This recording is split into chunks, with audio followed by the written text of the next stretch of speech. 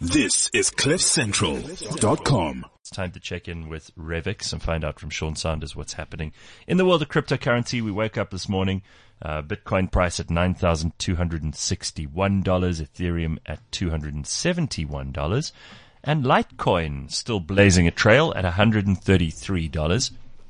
These are all good reasons to check in with Sean Sanders, find out what's going on in the world of cryptocurrencies. So, Sean, how are you, man?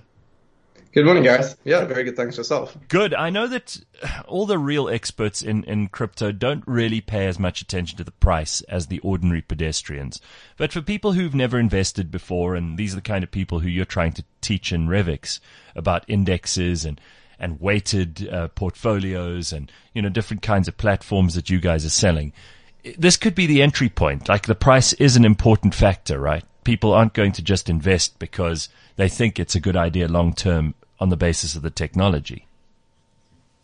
Oh yeah, no, most certainly. I mean, price at the end of the day, it results in the value creation. So if you're buying at a low price and you're selling at a high price, you've made money. I mean, that's what people essentially invest in any asset for. So no, most certainly that's very important. And we were talking just earlier about the oil price, and we were talking about the rand and emerging markets that are coming under huge pressure with Anthea. How can cryptocurrencies be thought of in terms of currency hedging? Well, so it's great because cryptocurrencies, the most important factor behind cryptocurrencies is really that they're independent of national currencies like the rand. Mm-hmm. So the rand is heavily dependent on South African interest rates, economic growth, credit ratings, Eskom not failing, South African Airways not needing further guarantees, whereas cryptocurrencies depend on other things. So they depend on the levels of adoption. So people that use Bitcoin or Litecoin for remittances, as an example, mm-hmm. they depend on the regulatory clarity. So, what do we classify cryptocurrencies as? Are they commodities or are they currencies? And then the platform usability, and we still have a very long way to go on this, but how easy is it to actually use cryptocurrencies?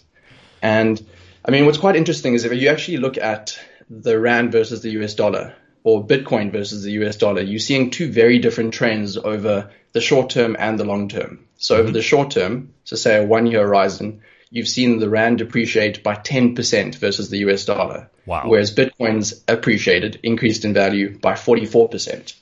Over the medium term, so say 5 years, the rand's depreciated by 40% and Bitcoin's appreciated by 1,400%.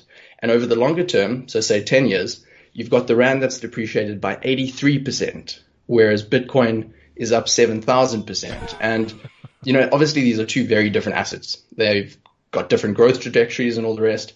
But the real thing that you need to hit home here is the rand's depreciated by 83%. So that means that if you bought a home 10 years ago in South Africa, that house of yours would needed to have appreciated by 83% just to have maintained its dollar value.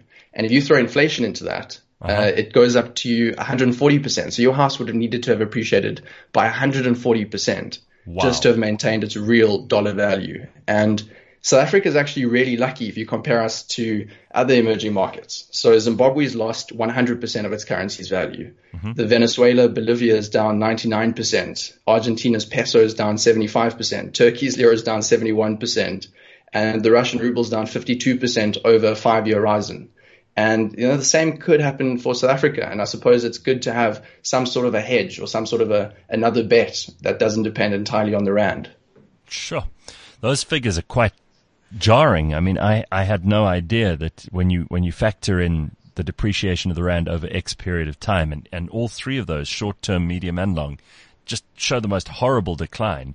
And if you compare that to what's happened with Bitcoin, obviously you had to get in at the right time, but it's undeniable that the one is a better investment than the others. Yeah, so I mean, it's about getting in at the right international currencies. Yeah. It's amazing. I'm curious though, because essentially what you're saying is, I don't really have a lot of faith in our government or our state-owned enterprises. I don't believe that they are competent financial managers of this economy. So one of the ways that I can legally own an asset that will perform better than my currency, my hard cash, is to invest in cryptocurrencies. And that sounds as simple as possible, but essentially we don't know enough as ordinary people about the cryptocurrency markets to be able to make all of the decisions ourselves. You're saying that there are ways to do this, indices that you can have that own different kinds of cryptocurrency, give you a bit of a spread that will be much safer and more protected than, say, just going on to, one of the other platforms and just buying the hard cryptocurrency yourself. Yeah, so that's exactly what we're saying. We're saying that we can't pick the winners of this cryptocurrency space. We can't pick Bitcoin, we can't pick Ethereum, we can't pick Ripple. I mean, they're all fantastic cryptocurrencies right now, but if history is anything to go by, cryptocurrencies are volatile creatures. They fly up, they fly down, and what we do is we essentially offer bundles. We offer indexes of sorts to be able to invest in the cryptocurrency space, which means that you have diversified exposure. It means that on a monthly basis, your portfolio is automatically rebalanced, so you're constantly staying up to date with the market.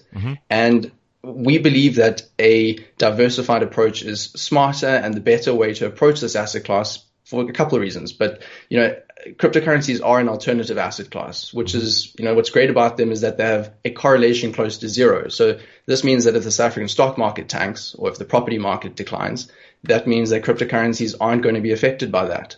And they have this incredible asymmetrical investment opportunity. So if you think about the last 5 years in crypto, I mean, you've seen a 1,370% increase in Bitcoin and close to a 3,000% increase in the top 10 cryptocurrencies, right? So there's a stark difference in those two just from a return potential. But if you take, and this is what we advocate at Revix, we're saying if you take a measured approach, if you only invest say 2 to 5 or even 10% if you're a lucky individual in cryptocurrencies, you're taking a very calculated, measured amount and you're investing it, you potentially could earn 10 or 20 times your money. And at worst case, you could lose 100% of the money that you put in. So there's that asymmetrical return potential, which we believe is very appealing. Sure. All right. Well, you've made the best case I've heard for a long time about why we should be thinking about cryptocurrencies. And a lot of people haven't just been thinking about it, they've been investing. So you can go along to Revix and find out more. They're on the Cliff Central website. There's a direct link through and you could start a portfolio. You don't need to put in hundreds of thousands of rands that you don't have, right, Sean? Yeah, no, we allow you to invest from 500 rand and up. Beautiful. All right. Thank you very much, man. Good to talk to you. Great. Thanks, Gareth. Have a great day. There's Sean Sanders, CEO of Revix. And find out more by going to cliffcentral.com. Open up your portfolio today. Let's see what you end up saying in a couple of weeks, maybe years' time. Maybe you'll be thrilled that this happened. This is cliffcentral.com.